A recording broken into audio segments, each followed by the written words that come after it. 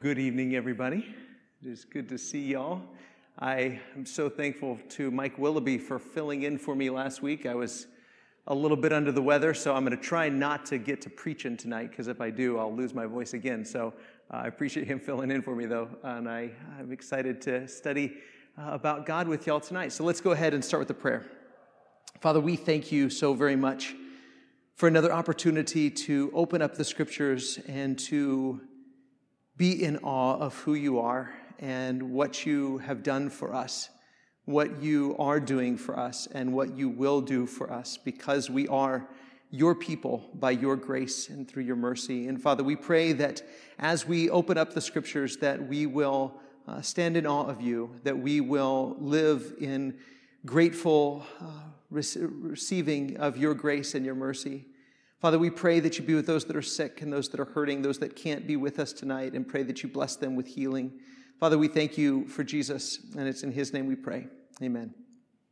Okay, so if you haven't been with us, we have been studying some of the attributes of God and talking about who God is, and then reflecting on what that means for our life and how do we live in response to who God is. And what we've been saying since the beginning, sort of my theme for this class, is that Christian theology begins and ends with Jesus, right? Christian theology begins and ends with Jesus. That if we want to know who God is, we look at Jesus. Jesus is the perfect representation of who God is. Jesus is the embodiment of all of God's attributes. So if we want to know who God is and how we should respond to him in faithfulness, we look at the person of Jesus, because Jesus is God in human form. So that's something we've been thinking about and talking about all of this class. But I want to start, as we normally do, with a couple of discussion questions. The first one is this: what are some things that you cannot know? What are some things that you cannot know? Not that God cannot know, but that you cannot know, that a human cannot know. What's that? The future. Yes, the future. Yes. We cannot know the future, right? All we know is the present. What else? And maybe the past, right?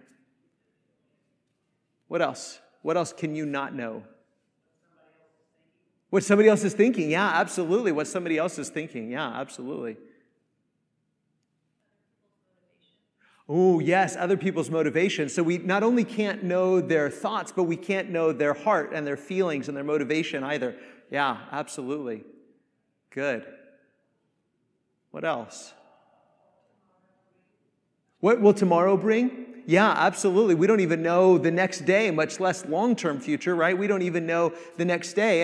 And even just like kind of break that down for just a second, that knowing the future or not knowing the future, what aspects of that could give us pause? What aspects of the future would we like to know, but we can't know? What are some of the aspects of the future?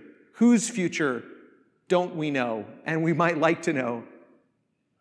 Our personal future, right? We can't know our personal future. We don't know what tomorrow holds for us. We don't know when we'll die. We don't know how long we'll live. We don't know what's going to transpire between now and the time of our death. There's lots of things about our own personal future that we don't know. What else? What other aspects of the future would we like to know, but we just can't know?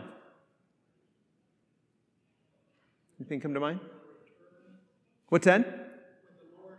Yeah, absolutely. When the Lord will return. Absolutely. When the Lord will return. Anything else that you'd like to know about the future besides winning lottery ticket numbers? What else? What would we like to know? Our children, their future. Absolutely. Yeah, absolutely. Our children, their future, the people that we love, right? We'd like to know what's in store for them. How do I prepare them for what's going to happen in their life? Wouldn't that be nice to know that if you knew that your kids were going to go through some crisis or have some struggle or have some difficulty, if you knew ahead of time, then maybe you could prepare them for that. But you don't know what's coming up for your kids or for your grandkids or for anybody that you love. What else? Yeah, absolutely. When we will die, for sure. We don't even know the day of our own death.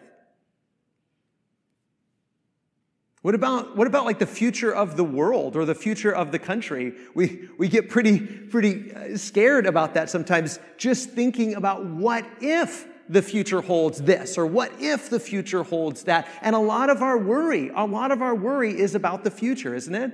Most of our worry is about the future. In fact, some say that worry is a mental picture of what you don't want to happen, right? It's drawing this mental image of what you don't want to happen. So we're thinking about the future and we're saying this might be the future. Of course, most of the futures about which we worry never actually come to pass, but sometimes they do. Sometimes the future that we dread, we don't want this to happen, sometimes it happens, but a lot of times it doesn't. But if we knew the future, we could at least be confident about what the future held, but we don't know. For our own personal future, or the future of the country, or the future of the world, or the future of our family. What else? Anything else that you can think of? Things that we cannot know that we might want to know? What's that? Absolutely. Yeah, absolutely. And we've talked some about that in this class, the incomprehensibility of God. So there's a lot of things about God that we don't know. That reminds me of Job. Remember when Job spends the entire book saying, I wish God would show up and I could question him. If God would just show up, then I could lay out my complaints to God. And then finally God shows up and he says, okay, let's talk. And he says, okay, Job, where were you when I did this? And where were you when I did this? And where were you when this happened? And of course, Job has no answer. And he says, okay, never mind. I'll stop talking now. And that's the whole thing, is that there's so much about what God has done or what God thinks or the mind of God that we don't know. What else? Anything else that you can think of?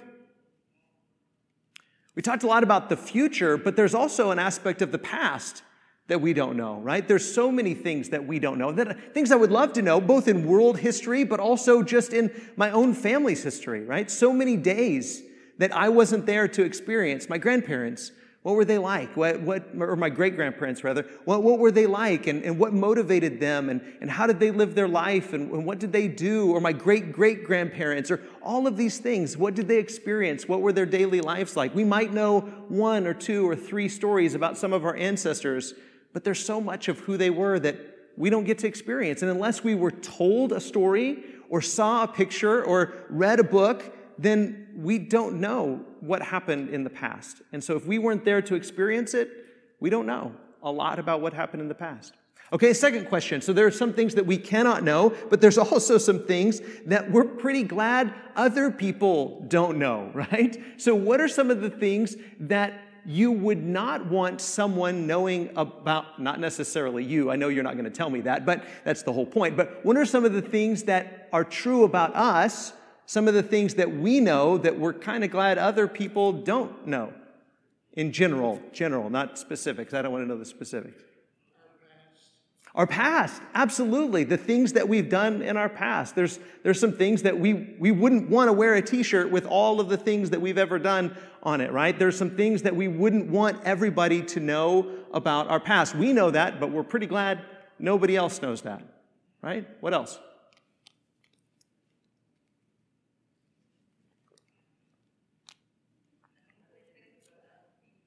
What's that? What you think about other people. Absolutely. So there's a lot of things that we think in our mind that we're pretty glad that other people can't hear our thoughts, right? And maybe even the people that are closest to you, you're kind of glad that they don't always hear or always know what you're thinking, right? So there are some of our thoughts that we're pretty glad other people can't see and other people can't hear and other people can't know. What else? Anything else you can think of?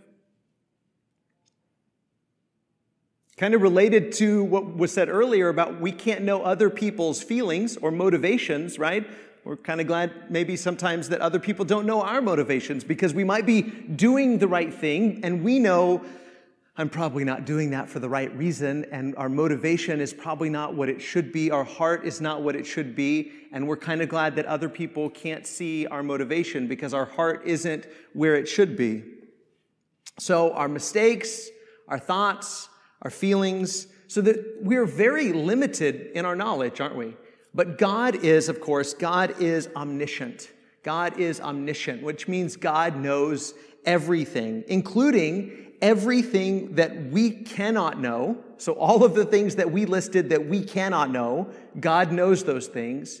And God knows all of the things that we don't want anyone else to know. So all those things also that we mentioned that we're glad other people don't know, our thoughts, our feelings, our past, our mistakes, our secrets, God knows all of those.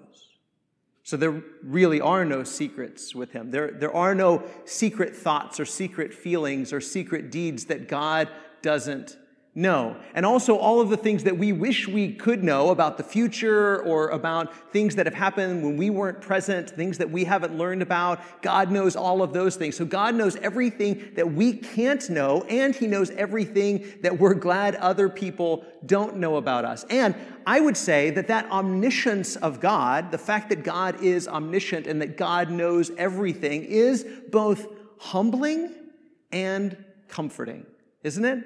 The omniscience of God is both humbling and comforting. Humbling, on the one hand, obviously, because God knows everything about us that we wouldn't want anyone else to know. Ecclesiastes chapter 12 and verse 14. Ecclesiastes 12 and verse 14 says, "For God will bring every deed into judgment with every secret thing, whether good or evil."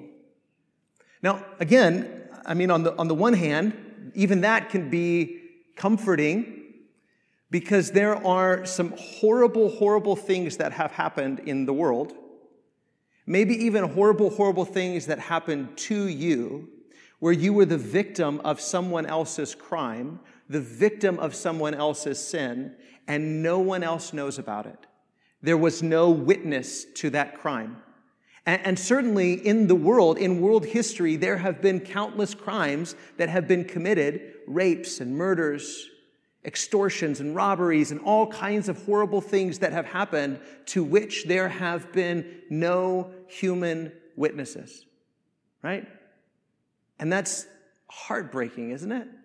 To think that there are some crimes that have been committed and the person seems to have gotten away with it scot-free. That nobody saw it, nobody held that person accountable. And especially if you're the victim and you know that this happened to you and no one was there to witness it. And maybe when you tried to tell somebody about it, nobody believed you, or you were afraid to tell somebody about it because you were afraid no one would believe you. And so it brings a great deal of comfort to know that every crime does have a witness, a perfect witness. The judge himself witnesses every single crime that has ever taken place. And there's a part of that that's incredibly comforting, isn't it? To know that there will be no such thing as injustice. On the day of judgment, there will be no injustice. Even if there is an injustice that happens in our lifetime, or even an injustice that happens over centuries, in the grand scheme of things, there will be no injustice. Every deed will be judged. Every secret thing will be laid bare. And God has already seen it, and God will hold people accountable. And so on the one hand, we could say, praise God, that is wonderful and awesome. But then on the other hand, we have to deal with the fact that we have secrets too, right? We've done things that we're glad we don't have to wear a t-shirt that says all of the things that we've ever done. But God has seen those things. God has seen the things that we've done. God has seen everything that we do, everything that we have done, even the things that are secret. And not only that, but God knows what nobody else can know. Not even your spouse, not even your parents, not even your kids, not even your best friend in the whole world. God can see and hear our thoughts and our feelings. God knows our hearts. Now, I've sometimes heard people sort of excuse, I haven't heard this in a long time, but there was a time when I would hear people kind of excuse their sin by saying, I know that's bad, or I know that's wrong, but God knows my heart. As if to say, well, my heart is really much better than my actions. That's not true, is it? Our heart isn't better than our actions. Our heart is always worse than our actions. Jesus says it's from your heart that all of these things come. From your heart come all of these sins. All of these things come out of your heart. In fact, you might not have ever murdered anybody, in the flesh, but in your heart, you have. If you've hated someone, you've essentially murdered them in your heart. You've wished that they were dead. And so Jesus says it's from your heart that all of these things come out of. And that's what defiles you, is what comes out of your heart and what comes out of your mouth. But it all proceeds from your heart. And here's the thing, God knows our hearts. God knows our thoughts. God knows the secret things that happen in our mind. Jesus says to the Pharisees in Luke 16 and verse 15, "You are those who justify yourselves before men, but God knows your hearts." We may be able to fool people, and we all do, don't we? We all have some people fooled. Sometimes we even have ourselves fooled. Sometimes we sort of fool ourselves about our own heart, about our own motivations. Sometimes we're not even a really good judge of our own hearts or our own minds or our own thoughts. We don't even really know what we want. I'm always joking about that some days I want to eat a gallon of ice cream and other days I want to be in shape, right? And so what I want changes from moment to moment. I don't even know what I really want. I'm not even a really good judge of my own heart and my own mind. And God knows every single thought I've ever had, every single motivation I've ever had, everything that's on my heart, everything that's on my mind. I can fool some people, but I can't fool God. Proverbs chapter 21 and verse 2, "Every way of a man is right in his own eyes, but the Lord weighs the heart." See, and here's the thing. We're afraid. Most of us are sort of afraid that if anybody actually knew all of those things about us, all of the things that we've ever done, that if we were to wear a t-shirt with every sin we've ever committed, with every crime we've ever committed, and not only the things that we've done, but the things that we've thought, the things that are on our mind and on our heart, those thoughts that we had, even just the ones for a fleeting moment, we're afraid if people really knew that, if anybody really knew that, if even our spouse knew all of those things about us, if anybody really knew us to the core of ourself, all of our secret deeds, all of our secret thoughts, all of our secret feelings, that they would reject us. That's our fear, isn't it? And that's why we sort of wear a mask and we sort of hold people at a distance, because we don't want them to know us that well. We don't want them to know what we've done. We don't want them to know what we think. We don't want them to know how we feel. And if we've ever had a thought about which we're ashamed, and we think, why do I think that way? Why do I feel that way? We're really glad that they can't hear our thoughts, but sometimes we're kind of afraid that they can. I hope they don't know what I'm thinking right now. And we're afraid if somebody really knew us, that they would reject us. And here's the most comforting, to me, the most comforting part of God's omniscience is that God knows everything you've ever done, everything you've ever said, everything you've ever thought, everything you've ever felt, and He loves you anyway. That gives me chills. God doesn't reject you. He knows everything you've ever done. He knows every secret you've had. You think that you've got Him fooled, but you don't. God knows everything you've ever done. And He knows you better than you even know yourself. He knows your heart and your motivation and your thoughts better than you know them. And He loves you anyway. He doesn't reject you. He says, I want a relationship with you. Listen to a passage from Genesis chapter 8, verse 21. This is after the flood, and you've probably heard me read this before, but Genesis 8, starting verse 21, it says, when the Lord, this is Noah, offers up the sacrifice to the Lord. When the Lord smelled the pleasing aroma, the Lord said in his heart, I will never again curse the ground because of man, for the intention of man's heart is perfect now, because I got rid of all the bad people, right? We killed all the bad people in the flood, and now it's just Noah and his crew, and they're good, and the thoughts and the intentions of their heart is always good from their youth. Is that what it says? No. God says, for the intention of man's heart is evil from his youth. But neither will I ever again strike down every living creature as I have done. While the earth remains, seed time and harvest, cold and heat, summer and winter, day and night shall not cease. I'm not going to wipe everyone out ever again, because I know this is the way people are. I know their weakness. I know the weakness not only of their deeds, but I know the weakness of their mind. I know the weakness of their heart. I know that from the time they are a kid, they struggle with evil and sin. And I love them anyway.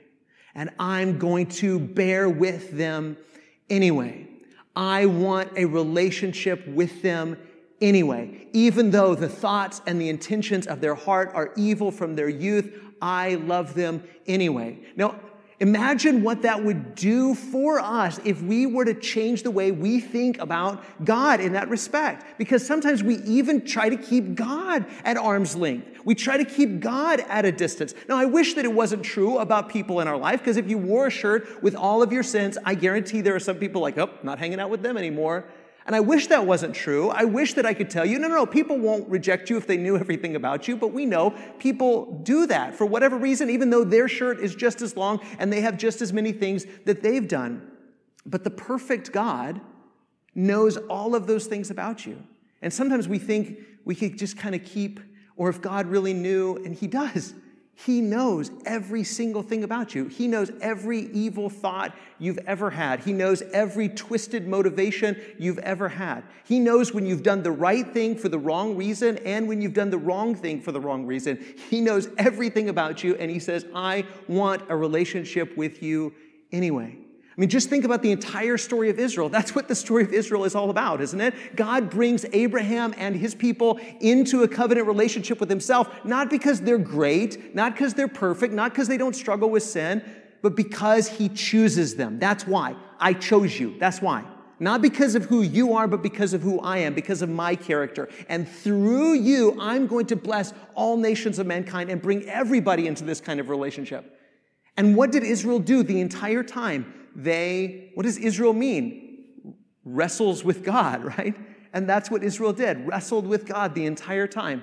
And he'd pull them close and they'd run away. They'd pull him close and they'd run away. He'd pull them close. And he said, I want a relationship with you anyway. I know what you've done. I know how you've thought. I know the thoughts and the intentions of your heart, but I want a relationship with you anyway.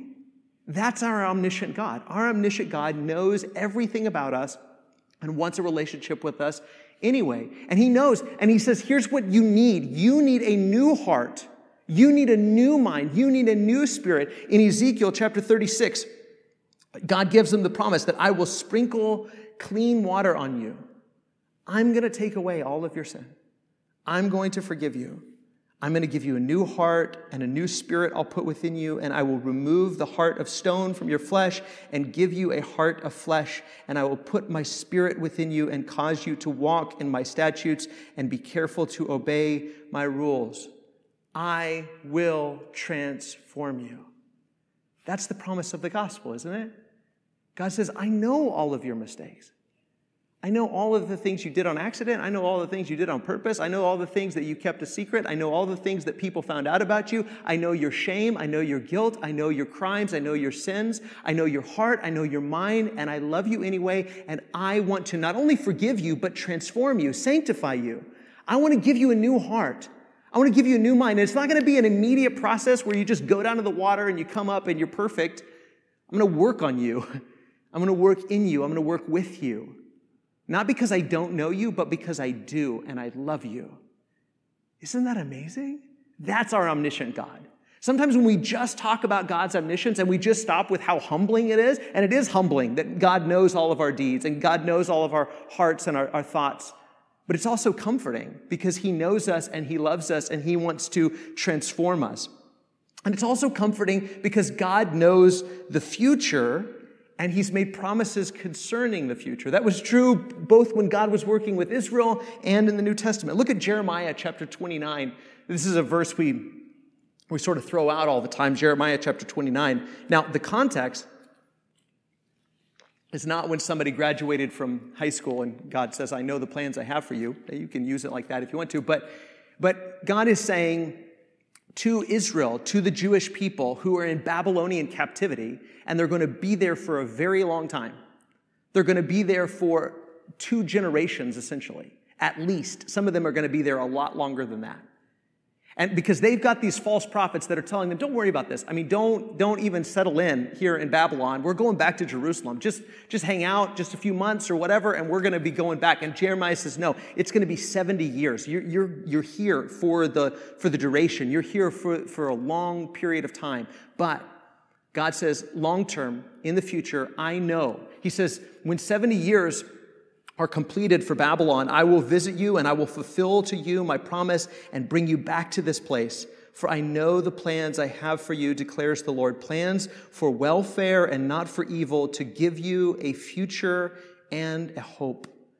Then, verse 12, then you will call upon me and pray to me, and I will hear you. You will seek me and find me. When you seek me with all your heart, I will be found by you, declares the Lord, and I will restore your fortunes and gather you from all the nations and all the places where I have driven you, declares the Lord, and I will bring you back to the place which I sent you into exile.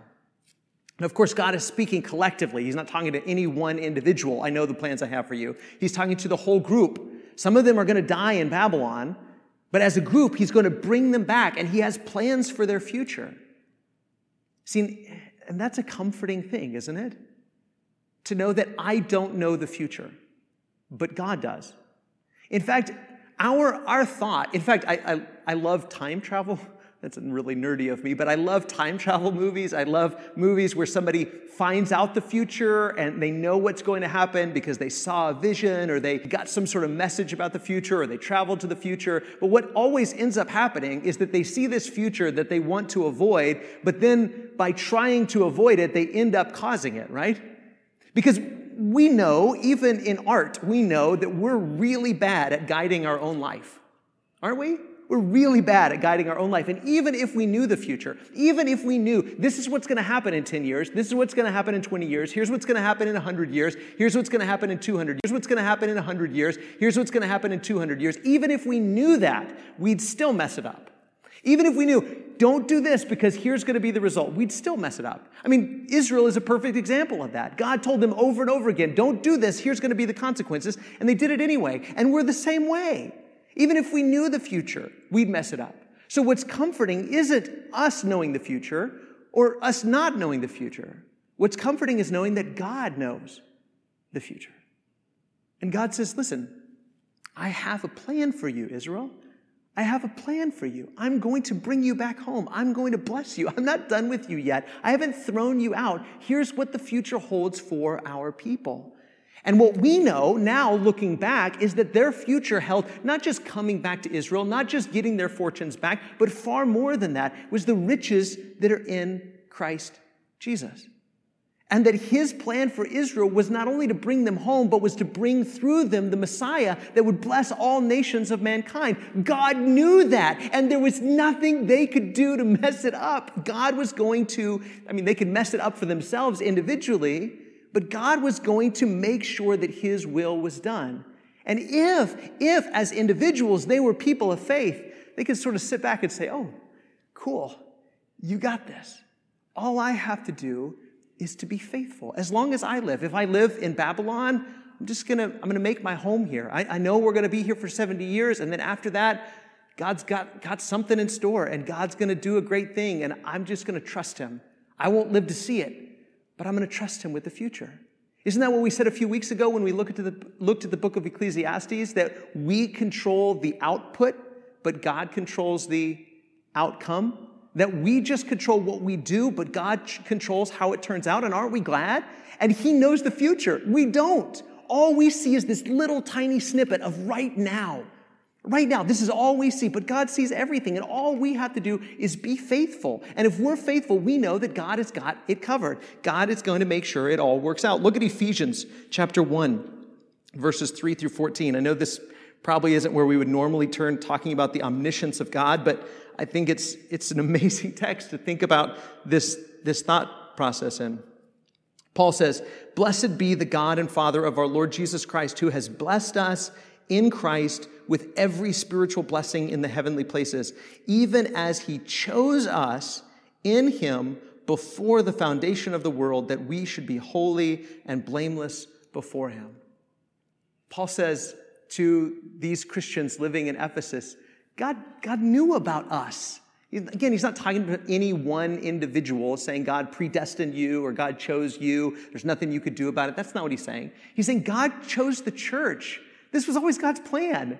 And if you just read the story of Israel, you'd be like, man, this thing is a roller coaster. It's up and it's down and it's all over the place. But it was never out of control. God was always making sure that everything was going to end up exactly as he wanted it to. And for those that were faithful, for the remnant of people who were faithful, all they had to do was for their lifetime, for their little snippet of the story, just be faithful. The one who knows the future controls the future.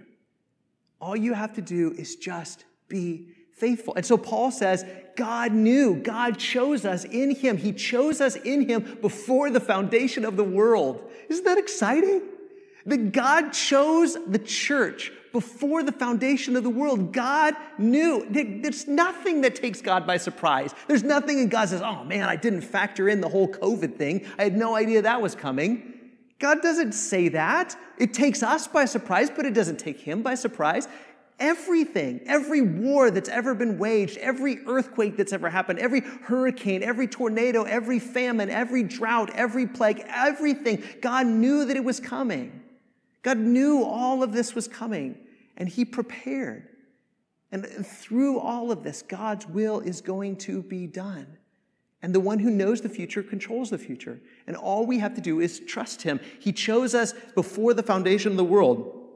He says in rest of verse 4, in love, verse 5, he predestined us for adoption to himself as sons through Jesus Christ, according to the purpose of his will, to the praise of his glorious grace with which he has blessed us in the beloved. In him we have redemption through his blood, the forgiveness of our trespasses, according to the riches of his grace, which he lavished upon us in all wisdom and insight. Now, there's so many aspects of that, and I love Ephesians because it's so rich. But notice how he says over and over again, he predestined us for adoption.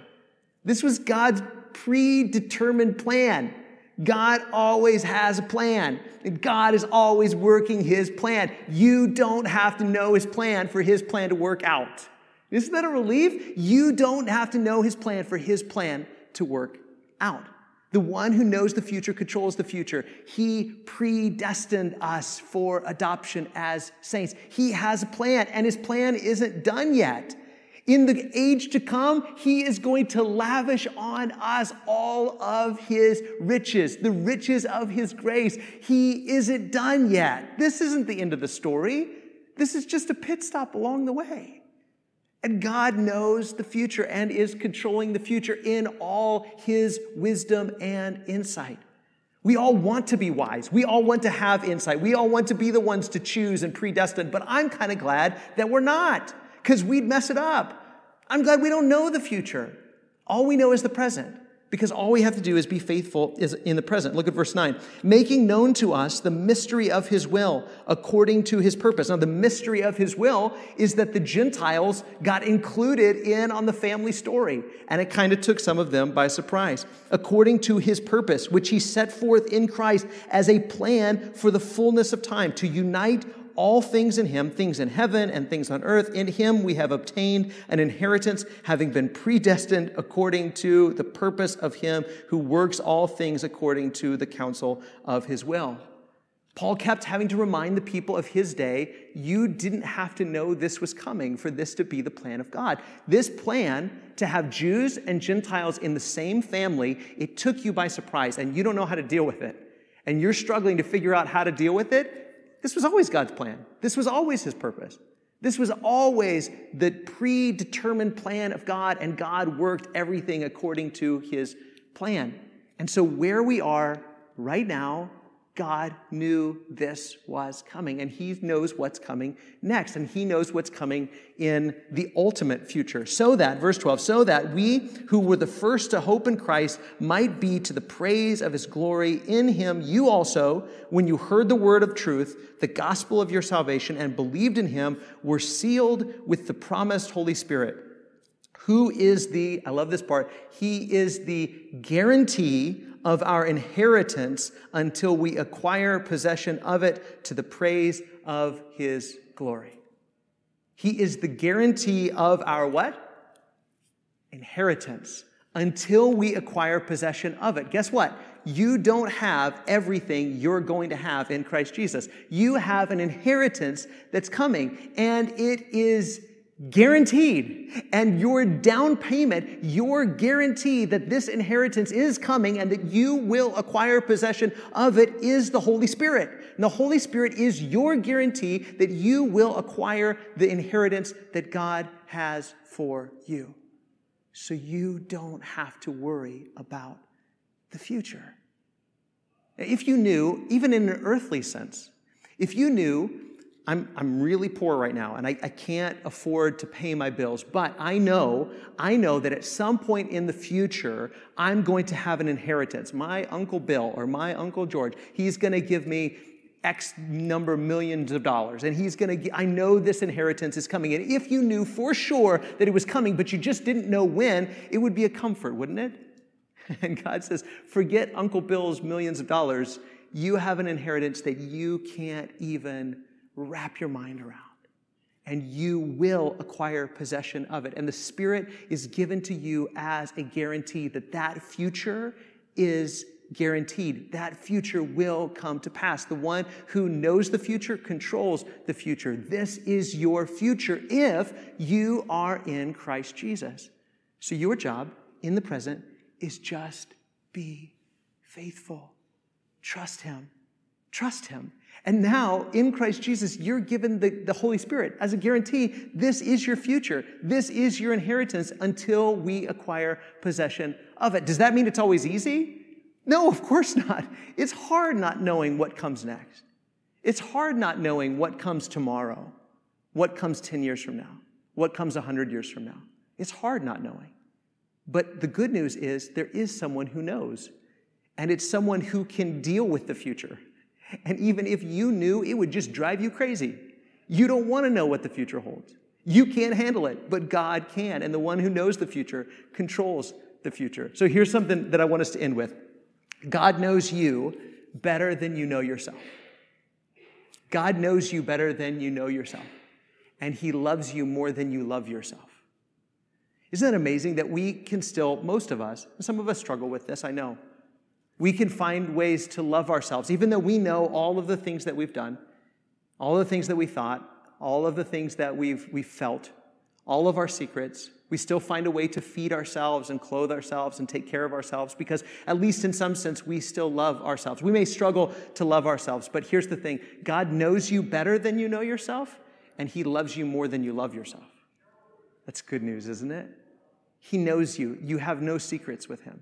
He knows you. And instead of rejecting you for knowing you so well, He loves you. And He wants a relationship with you. He knows you better than you know yourself. He loves you more than you love yourself. And He sees your future more clearly than you do. So trust Him. That's the gospel, isn't it? He knows you better than you know yourself. He loves you more than you love yourself. And He knows your future more clearly than you do. He knows your future. He sees your future more clearly than you do. You think you know the future. Oh, I'm afraid this is going to happen, or this is going to happen, or that's going to happen. You really don't know, but He does. So trust Him. Trust the one who knows your future. Trust the one who knows you better than you know yourself and loves you more than you love yourself and knows your future more clearly than you do. Trust Him. And if you're in Christ Jesus, you know that your inheritance is coming and you have the Spirit as a guarantee. Not only as a guarantee, but as God's way of sanctifying you between now and then. God is working on you to change you, to transform you, to sanctify you, to make you more like Himself, because that's how much He loves you. When He got to know you, He didn't reject you. He said, I want to put my Spirit in you to transform you, and I want to give you a home with me forever. And knowing all of those things actually helps us to be more vulnerable with each other, doesn't it? When we know that the one who knows me better than I know myself loves me more than I love myself, then it helps us to be more vulnerable with each other. Because now I can tell you some of the things that I've done in my past, and it doesn't really matter whether you accept me or reject me, because God accepts me and He loves me.